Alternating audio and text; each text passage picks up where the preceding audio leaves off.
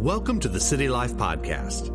I'm Tim Woody, the pastor of City Life Church in downtown Fort Worth. There is purpose for your life. There's a destiny you have yet to walk into, and there is hope regardless of what you're facing today. I encourage you to open your heart now to what God will be speaking to you over these next few minutes.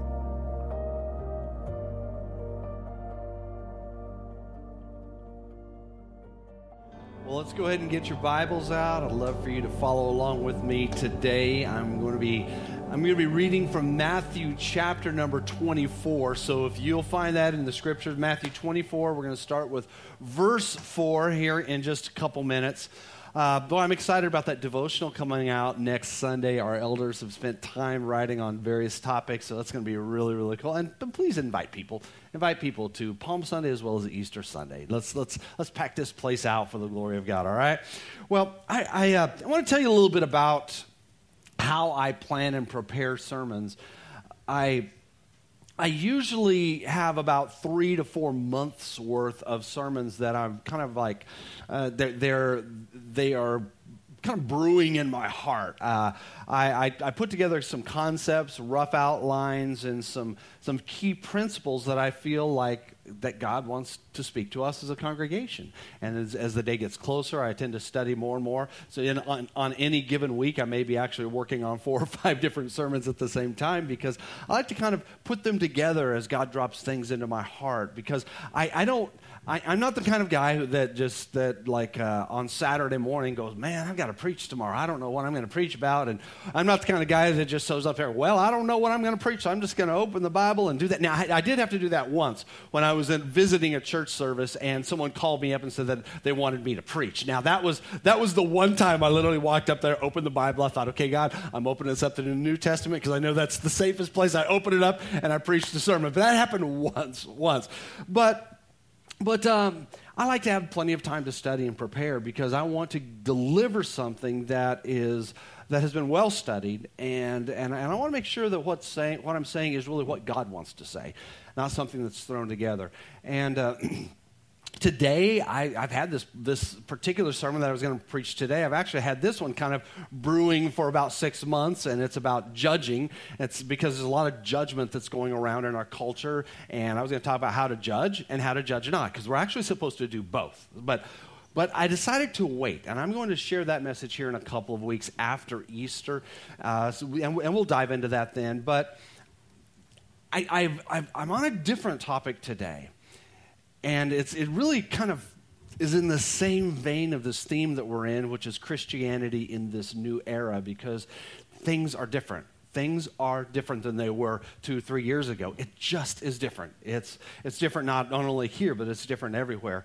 And really, there's a lot of concern. There's a lot of anxiety. There's a lot of, I guess you could call it unsettled feelings about national events, world events, things that are happening all around us, and I've had a lot of people mention this to me, and so I've even opened up my Tim at 12 series on Wednesdays, and I did this last fall. I said, I want you guys to send me your questions about prophecy and supernatural and things of that nature, and send me those questions, and I'll answer them. I'm currently doing that. I'm answering those questions on my Tim at 12 Bible study that I do at noon on Wednesdays. But I really felt like this is a particular message I wanted to bring to a Sunday morning, because today I want to give you hope.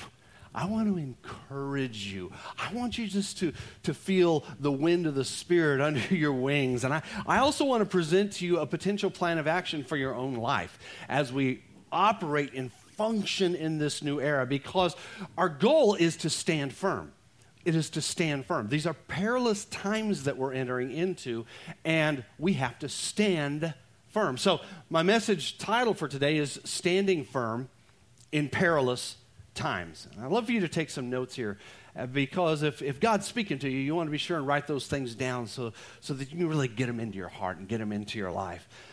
You know, back in ancient Greece, they had the Olympics, and that's actually where it all started, and it was restarted, several decades ago. It was relaunched. But the Olympic Games started in ancient Greece, and there was one particular race that was very, very interesting. It's where there were runners, and they had to run across a long area, and they had to carry a torch. And this is actually where the whole concept of the Olympic torch comes from. But they had to carry a torch to get across the finish line. But the winner was not the first person to cross the finish line. The winner was actually the person who crossed the finish line first with his torch still burning. And if the torch went out at any point on the race, you were immediately eliminated. And so what this did is this caused the participants and the athletes to really think clearly. They had to judge what was happening in the atmosphere, what's happening surrounding them. And it didn't matter if it was raining or if it was windy. It didn't matter. Whatever conditions were out there, they had to find a way to adapt to it and yet keep the fire burning, keep the flame burning. So it demanded really intense focus and concentration. They had to pace themselves. They couldn't just run out and start sprinting. It demanded a lot of wisdom as they moved toward the goal. And I really feel like that's kind of where we are right now.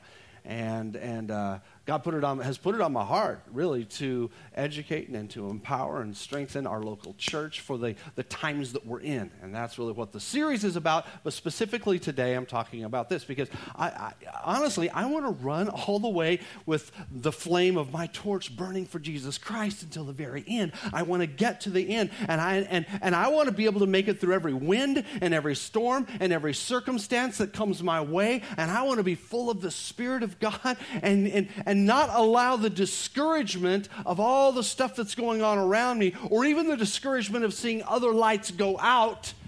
Not going to let that stop me from pursuing my goal. That's my heart.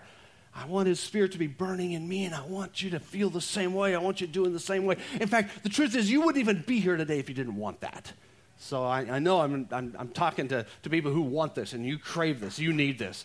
Matthew chapter 24, verse 4, as we're going to read here in a second, it really is some prophetic words from Jesus, because we live in a time of peril here in our world. It's very multifaceted. It's interesting because waves of peril have affected mankind for years, for a long time. But there's this intensity, a growing intensity of peril, but it's coming at us from every angle right now, and this is different from what's happened in the past.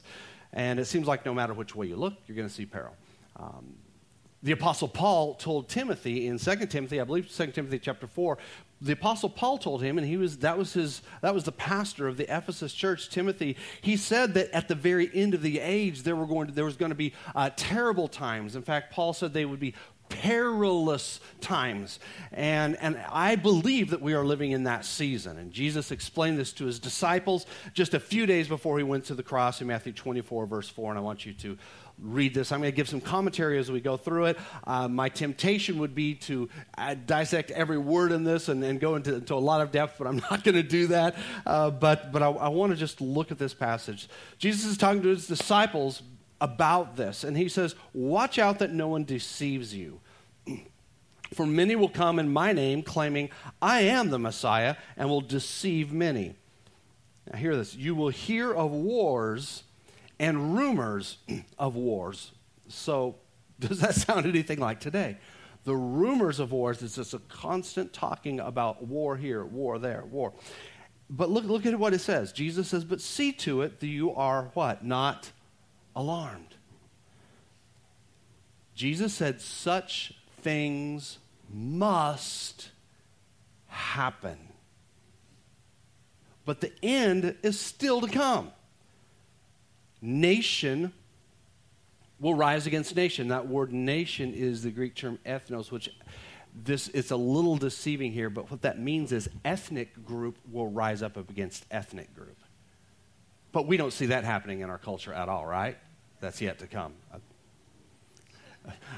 I'm asking you to think. I'm asking you to think here. Okay, do we see that in our culture?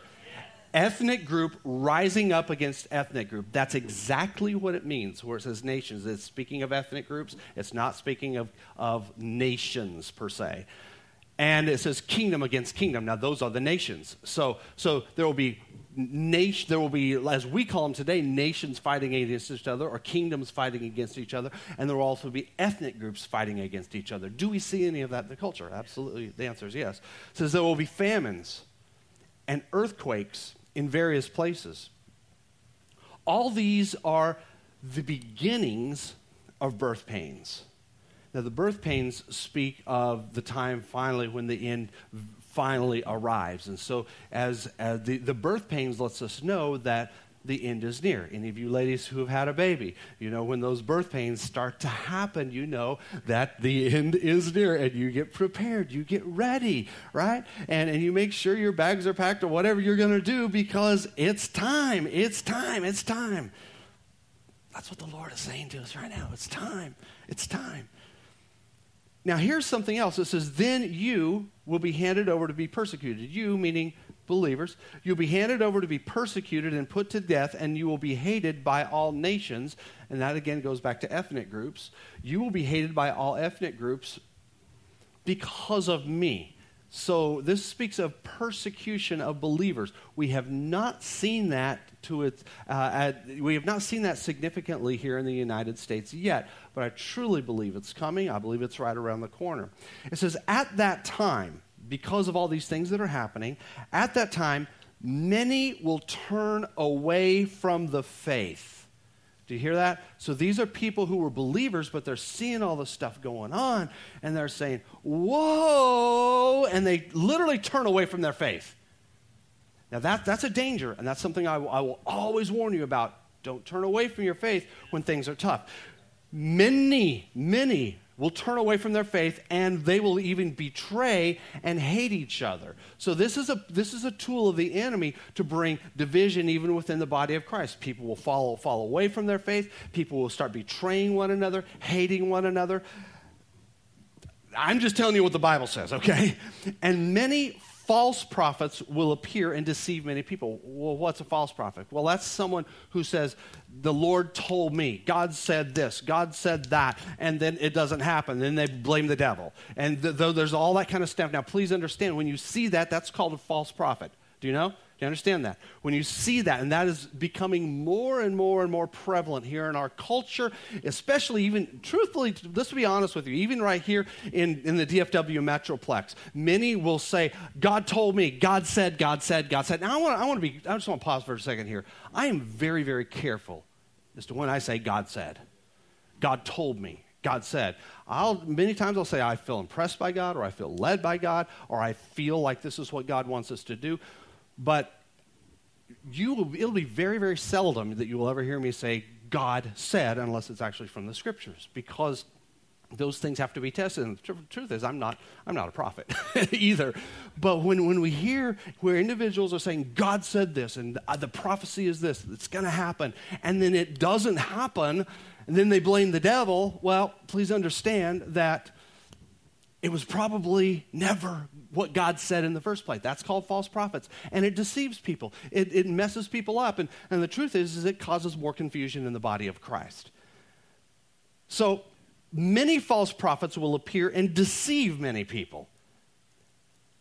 And because of the increase of wickedness, do you guys see wickedness increasing in the land? Oh, my word. Like never before, we're seeing it increase. It says, because of this, the love of most will grow cold. Now, they're talking about believers here because that word love is the Greek term agape, which is Christian love. And that term agape was not used in the common culture as any type of an expression of love. Agape is a love of choice. It is based upon your will. It's the kind of love God has for us. It's the kind of love we have for God. It's the kind of love we have for each other. It's a choice. I choose to love you. I may not even feel like liking you, but I choose to love you. You get that? Okay, so that is agape. That's agape. But it says the agape, that which is Christian love. So I would put in there the Christian love of most. And so there's not speaking of the world here. Again, they're speaking of Christians. Most people's Christian love is going to grow cold. So these are some signs of the bumpiness of the end of the age. But then it wraps it up here. It says, but the one who stands firm to the end will be saved. And that's where I took my title from, about standing firm in perilous times. In fact, I see that term standing firm in several other places in the New Testament, and it's almost like a militaristic term. It's like, I'm going to hold my ground, and I'm going to dig my heels in the ground, and I'm going to stand firm. I want to pray for revelation. God, I just pray that there will be a spirit of revelation in the house today, that you'll speak to us uniquely and individually, because, God, we're in all different places in here.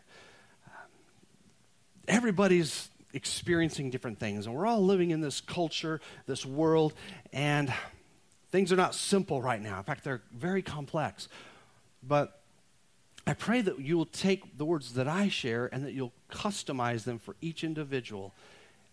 And I pray that everybody will be not only receptive for the seed of the Word of God, but will act on what they hear. In Jesus' name, amen. Okay, so what we just read was prophecy. Now, what is prophecy? Well, prophecy does several things. Prophecy warns, it comforts, it actually brings hope, and it brings strategies for Christian living. That's part of what prophecy does. It's not just to fulfill your curiosity about something that may happen. That's not the purpose of prophecy whatsoever. Biblical prophecy, it also helps us, like this is biblical prophecy. It helps us to make sense of the things that we're seeing around us, but to also know that God is in control, because God already said it. Remember, Jesus said these things must happen. So we understand God is in control. God is in control. Do you hear that? God is in control no matter how crazy things might look, because in the end, God wins and we do too. We can't forget that. We can't forget that. But prophecy, especially biblical prophecy, it always drives us to repentance and to righteous living, and that's part of what I desire for you today. So there are a few things that I just jotted down to share with you today, and the first one is that we need to understand that fear and worry and anxiety, what it actually does is it opposes faith. It pushes faith down, and so in fact, fear can actually halt your faith. It says, again, in the scripture that I read earlier, it says, because of fear, the love of most Christians will grow cold. And that love, that Christian love, is the core foundation of everything our faith operates on. Of course, the love of God, the love of Jesus. I'm not negating God or the blood at all, but that love is foundational for us, because really when Jesus was confronted on what are the greatest commandments, he said it's all about love. He says you got to love God with every single thing in you, and second, you need to love your neighbor just like you love yourself. And if you can do those two things, all the rest of the scriptures are going to come easy for you, all right? Because now, so you see, love is the foundation of everything. But if that love grows cold and begins to crumble and fall apart, you're not going to be able to express your faith. You're not going to be able to live out your faith. So fear of the perilous times that we're in is actually extremely detrimental to the power of God functioning and operating within your life. Why? It's because fear and worry and anxiety, it erodes the foundation of Christian love. And without love, our faith falls apart. So we have to move away from anything that's fear, anxiety related, or worry related. And truth be told, we've all dealt with it. You just cannot help but deal with that right now. So I'm not attacking you if you have a fearful thought or like, whoa, I don't know what's going on here. Well, okay, I understand. But what you got to do is you've got to be able to push that down. You have to push that out, because that will destroy your love, which will destroy your faith. And I'll tell you, I believe that because of these things, it's just like what Jesus said, because of all these things happening, people's love is going to grow cold. And I don't want that for you. I don't want that for any of us. So here's one strategy that I know works, and that is to stand firm with prayer and praise. Just stand firm with prayer and praise. Never before have I believed it is more important that you be a worshiper, one who praises God, and one who prays more than ever. And you might say, well, Tim, that's a trite answer, like stand firm with prayer and praise. Okay, we know that, but are you doing it, all right? Are you doing it? Because this right here is a significant key to receiving and maintaining the power of God in your life. And when you worship and when you pray, he also pours his presence into you. But the number one manifestation of that is love, which then pushes all that other stuff out.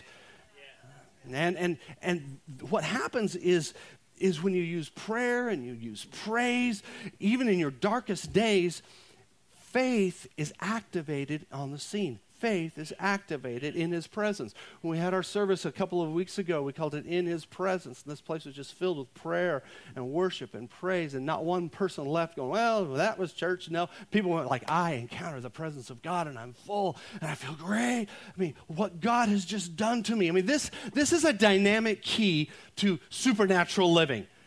In fact, that's what Paul and Silas did. They were out preaching the gospel and telling people about Jesus, and they got in trouble for it.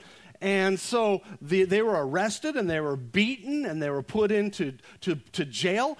They were locked up. They were even put into stocks. I mean, can you imagine that? Just actually locked into stocks. And the Bible says, in fact, it says in Acts chapter 16, verse 25, it says, around midnight, Paul and Silas were praying and singing hymns to God. So they were just praying and singing these songs. Oh God, we bless you. And they were just doing it out loud, not caring about the other. In fact, if you read that whole story, the other prisoners heard them and were listening, and they may not have been joining along. They're like, why are these guys so happy? You know, we're all stuck here in jail. This isn't no fun. But as they were worshiping, as they were praising, and as they were praying, the Bible says that an earthquake came and shook them loose. And all of a sudden, all the doors to the jail opened up, and there was freedom in the house. In fact, the jailer came and went, oh no, what's going on? And Paul went with him and sat down with him and led him and his entire household to give their lives to Jesus Christ. I mean, God changes things through prayer and praise. It will change the environment. See, if you will begin just to do this, worship, praise, pray, in the middle of the adversity, you will see the dynamic change in your home. You'll see it. You'll feel it. You'll sense it. You'll sense a shift. You'll sense that the environment is about to change. In fact, one of the things that we're going to be doing this summer is we are going to be walking all the streets of downtown Fort Worth. We're going to have an organized prayer walk where you're going to just quietly, covertly, nobody's going to know what you're doing. You're not going to be out there going, Lord, just bless everybody. No, we're not going to be doing that, all right? I have no problem screaming your prayers to God in here, but you know, when you're out there, understand, like what the Bible says, 1 Corinthians chapter 14, when they see you, they're going to think you're crazy. All right, but we're going to be out on the streets, we're going to pray, and we're going to worship up and down all the streets of downtown Fort Worth, because what happens here affects this entire city. It affects this entire county. It affects this area. We're the 12th largest city in America, and we have been given a mandate that we are to occupy in this downtown area, and we will do it through our prayers and praise, and it shifts the environment, and it will for you as well. And it'll shift the environment spiritually, but it'll shift it for you personally. Like I like what Philippians chapter 4, verse 6 says. It says, do not be anxious. Don't be anxious about anything, but in everything, I like anything and everything. So that just covers it all. Everything by prayer and petition with thanksgiving, present your request to God. So if you're going to get rid of that stress and anxiety, you have to praise, you have to worship, you have to give thanksgiving to God, you have to pray. That's foundational. You got to do this. We have to do this, church. We have to do this. You need to be doing this in your home. Do it in your car. Do it in your workplace. Do it wherever. Do it, because it will shift the atmosphere there, but also for you personally. And while you're at it, I mean, we literally cast our cares on God. We just take those cares and we just, God, I don't know what I'm going to do about this inflation. I mean, the government said that every family is going to need an extra $5,000 this year just to survive, just to stay on the same level. What am I going to do? Well, of course, if I start talking about that, you're going to start getting afraid again. Some of you just went, oh no, is that what the government said? Okay, stop. You're missing the point here. That's why we're here, to pray and to praise and to worship. And so we don't stress about those things. we begin and we end our services with prayer and worship. Have you ever noticed that? They're the bookends of everything that we do here because that creates the atmosphere, not only in this room, but in our hearts and our lives to be victors, to work in victory. So basically what you've got to do is start thanking God for what he's already done. Start thanking him for what he's going to do. Start thanking him for the miracles that are in front of you. And this is going to cause your faith to grow. And it's going to ignite even more powerful prayers in you. And it just begins to bubble up within you. You become more potent as a believer when you pray and when you worship. And your anxiety is going to drop. Okay, now there's Philippians chapter 4, verse 8, and I want you to look at this scripture with me. In fact, I'm going to put it on the screens, and I'm going to ask you to read this along with me. Philippians chapter 4, verse 8, read it out loud with me, all right? Come on. Finally, brothers, whatever is true, whatever is noble, whatever is right, whatever is pure. Catch your breath. Whatever is lovely, whatever is admirable, if anything is excellent or praiseworthy, think about such things. What happens when we think about something? What you think about is actually what's going to end up coming out of your mouth and what you're going to end up doing. Did you know that? It's where your mind is what's actually going to manifest in your life. So we think about it and we pray about it. We talk about it. And so if you're thinking and if you're focusing on all the negative stuff, you need to make a transition. You need to transition away from that. You need to transition your thought life, which will then transition your words and your actions, which will then transition everything in you. Your entire demeanor is going to change. Can you do that? Yes, you can. That's a good one to memorize right there. That's a good one. That's a good one right there. All right, here's another way for us to deal with perilous times, and it's very clear here. Stand firm and anticipate the new heaven and the new earth. Now, we're constantly obsessed with what's right in front of us. I get that because everything's just right in front of us. But I want you to think about the destination. I want you to think about the end. I want you to think about what's coming up. I want you to anticipate the great end, the great future that the Lord has for you. I remember when I was a child, when I was 12 years old, we took a family vacation. And it's the only one that I remember. I think it was the only real big family vacation we had when I was 12. And my parents, we did a cross-country vacation, and it was so much fun. And the ultimate goal is that we were going to go out to Washington and Oregon, and we were going to visit our family, my dad's side of the family, my mom's side of the family. I was going to get to see all these cousins. And this was a long, probably 2 or 3, about a 3-week road trip. Oh, my word, it was awesome. And all I could think about was getting out there, getting to the end, what it was going to look like, what it was going to be like, how it was going to feel. And I just loved it. So my mind was on the destination. I'll tell you the truth, I remember very little about the road trip because that's pretty much in the past. Now, I do remember, because we had 2 cars, and I had my brothers were also driving. I do remember riding in my brother's car and remembered some of the music. He played Beach Boys, and I thought that was really cool music there. But outside of that, I just simply remember the destination. And I want you to think about the destination. Think about the new heavens and the new earth. I mean, I want you to anticipate where you're going. Eternity is your destination. And it's going to be really good, guys. It's going to be good. It's going to be nothing like you've ever experienced on this earth. It's going to be wonderful. And understand this, God is for you. He's not against you. And he is preparing a place in eternity for us to dwell forever, and it will be beyond your wildest dreams. In Revelation, which is the last book of the Bible, in Revelation, you see that throughout the book of Revelation, you'll see that God is a God who judges sin, but he's also a God who rescues and loves and cares for and fights for and blesses those who love him. That's what I see. See, your focus doesn't need to be on the bad things. Don't be focusing on that. Don't focus don't be reading Revelation and try to focus on the bad things that are going to happen in the earth, because I believe that most of those things are going to happen in the absence of the believers that went up with Jesus in the blessed hope, the rapture of the church. So our focus, our hope should be on Jesus. That's why it's even called the blessed hope, because Jesus comes and catches us away. He takes us away. And so in the meantime, what are we supposed to be doing? We're supposed to just live holy and evangelize your cultural street. Get out there and make a difference. And while you're at it, just keep dreaming about that destination, the new heavens and the new earth that God is preparing for you. And there is no fear in this. There is no fear in those thoughts. Those are only wonderful thoughts. I mean, when you get done, homework for today would be a good thing to get your Bible, turn to the very end, read Revelation chapter 21 and 22, and tell me, do you feel good now? Do you feel, because that is your eternity. That's what the Lord is planning for you. About 20 years ago, I went for the first time to, I was in the LA area, but for the first time I actually had enough time because I'm going to check out Beverly Hills. I mean, and if you've never been around there, I mean, you're just like, there are places people want to go. Like they want to go to Hollywood or to Beverly Hills. Trust me, Hollywood is nothing like what you think it is. It's ugly.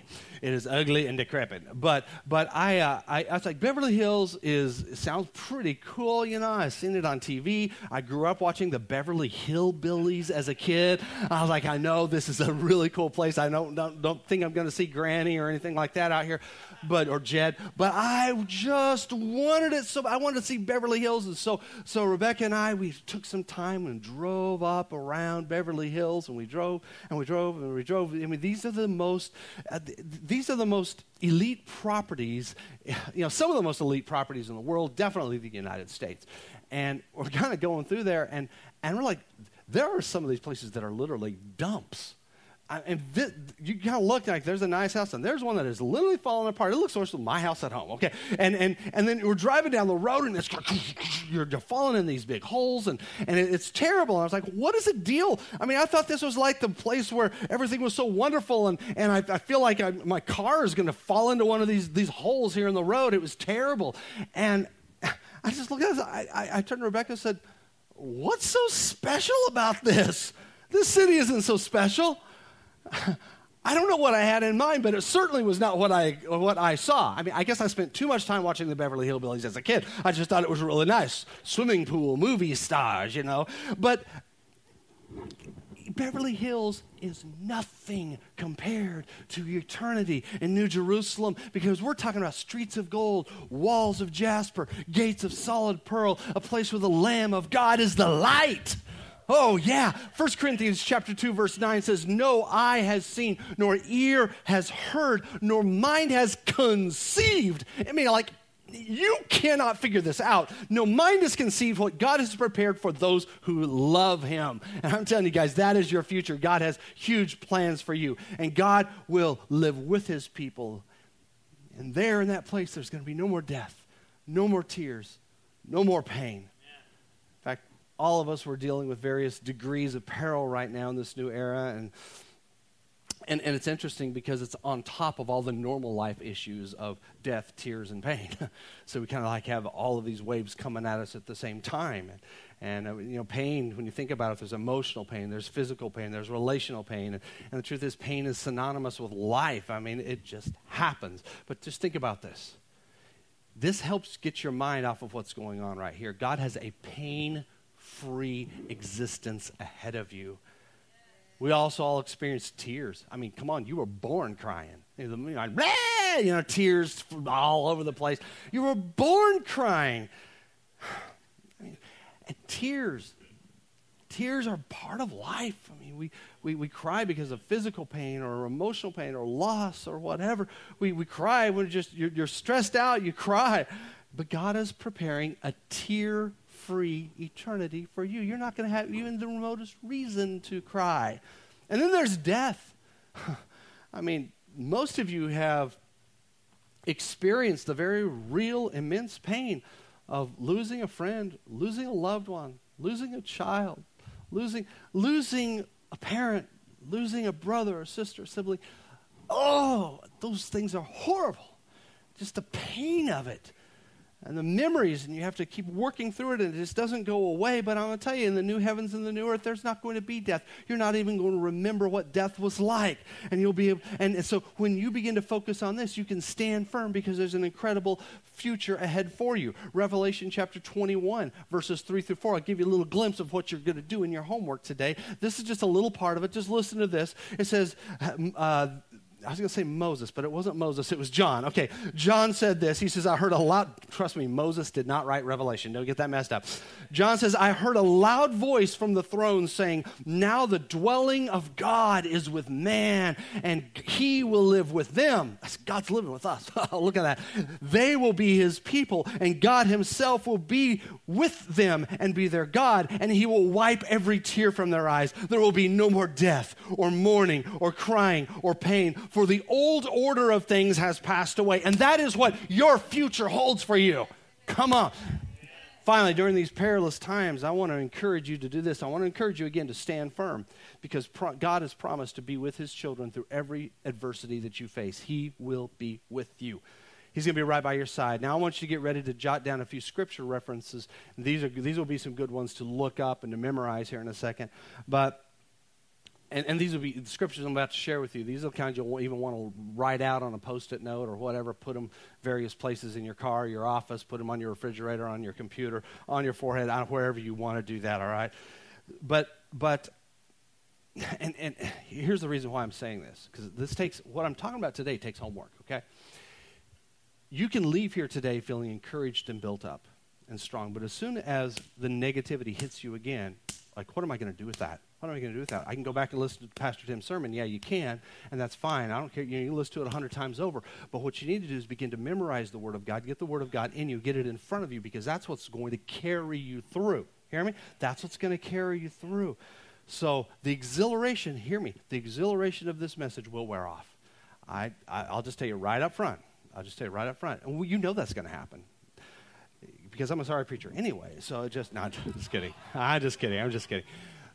Who are you going to turn to? You're going to turn to God, and you're going to turn to his word, all right?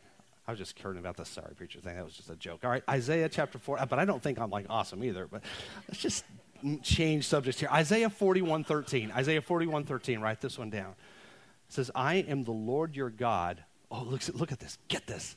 Read this. Read every word here. I am the Lord your God who takes hold of your right hand. That's interesting. And says to you, do not fear. I will help you. Why does God take your right hand? Well, because most people are right-handed. This is what we do stuff with. Now, if you're left-handed, I'm sorry, God will take hold of your left hand. I really believe that. But God will take hold. It's all right. You're going to be okay. All right. Lefties, you're included in this. I fully believe it. Come on, lefties. That's all right. But God is going to take hold of your right hand, because that's what you do things with. And he's not going to just I always thought he was going to hold on to your right hand. But no, he's going to take hold of your right. He's going to direct your hand. He's going to show you what to do. He's going to take care of you. He's going to help you. How about that? Isn't that pretty cool? Isaiah chapter 43, verse 2. Jot that down. This is a favorite of mine. When you pass through the waters, I will be with you. When you pass through the rivers, they will not sweep over you. When you walk through the fire, you will not be burned. The flames will not set you ablaze. In other words, when you go through stuff, you will not be overtaken by them. Now, please note this. It doesn't say you won't feel the heat of it. It doesn't say you won't feel the wetness of it. What it does, or any of that, but what it says is that it will not harm you, so it will not overtake you.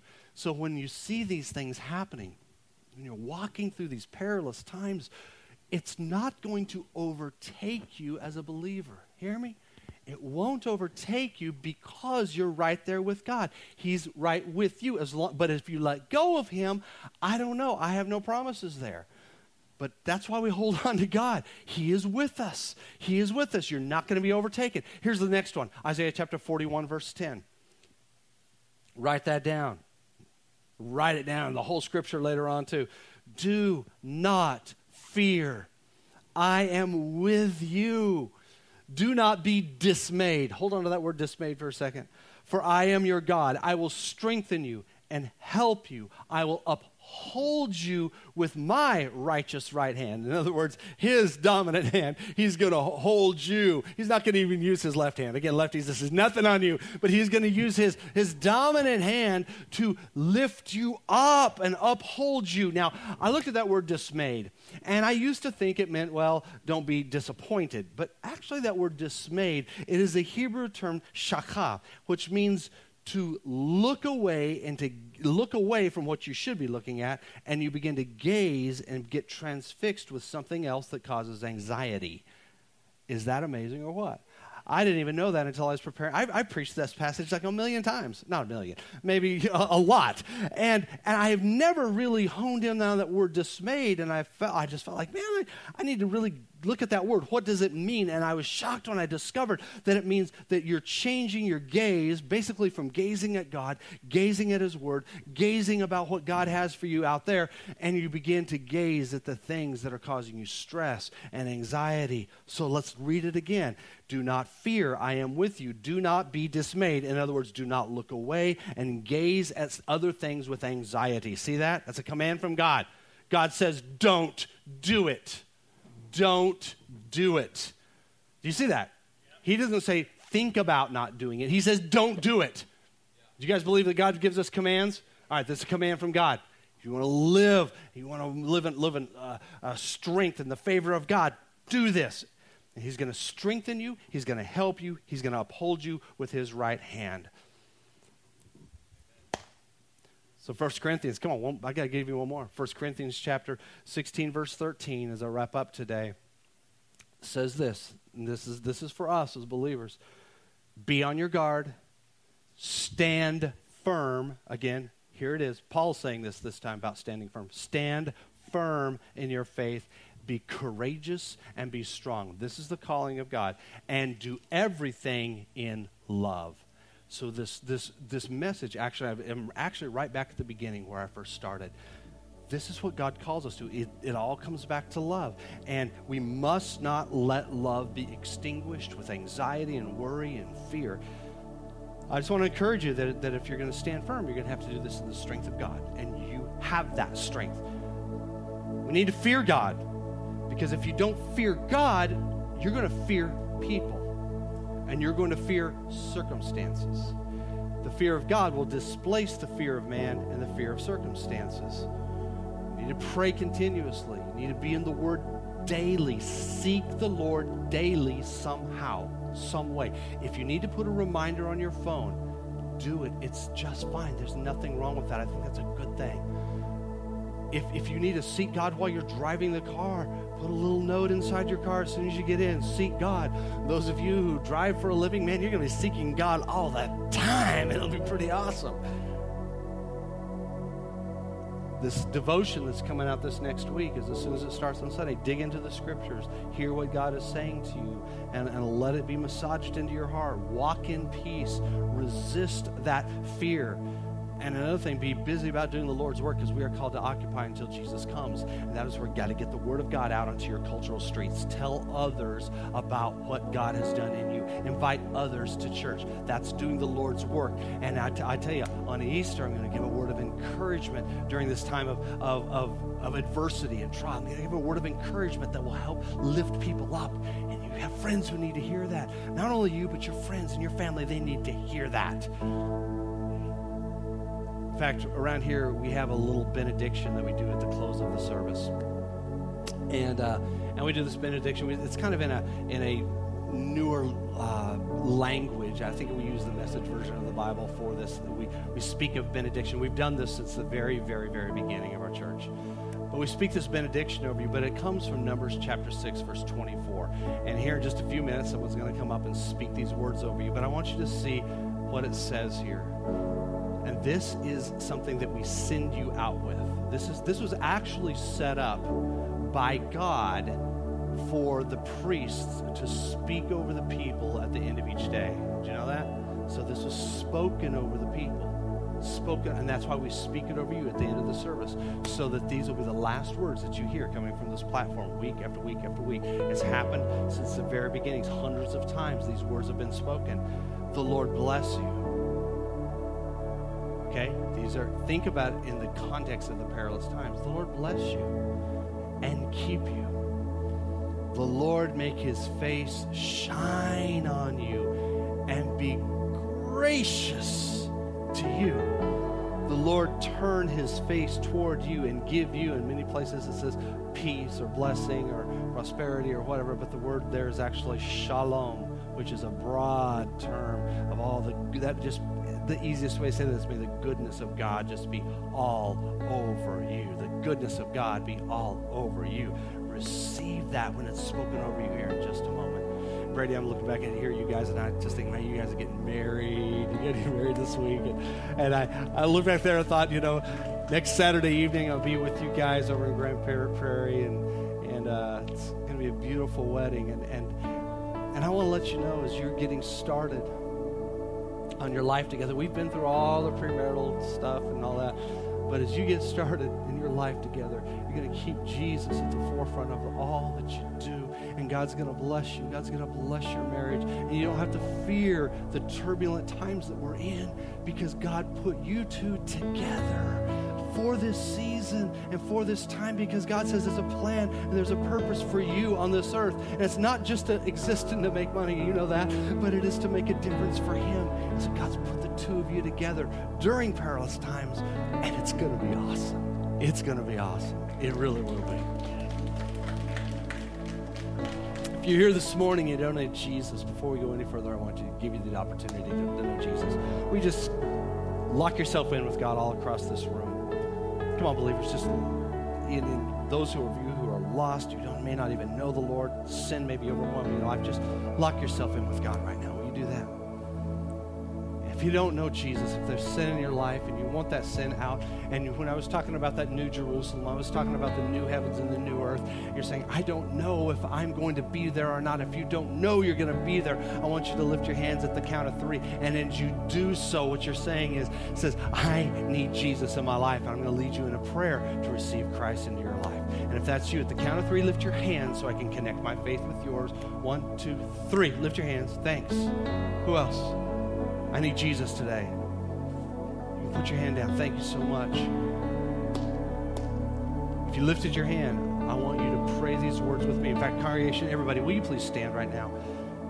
If you lifted your hand, I want you to pray this prayer with me. In church, I want you to pray it as well as an encouragement to anyone around you who may be giving their life to Christ right now. Pray these words with me. Dear Jesus, forgive me of my sin.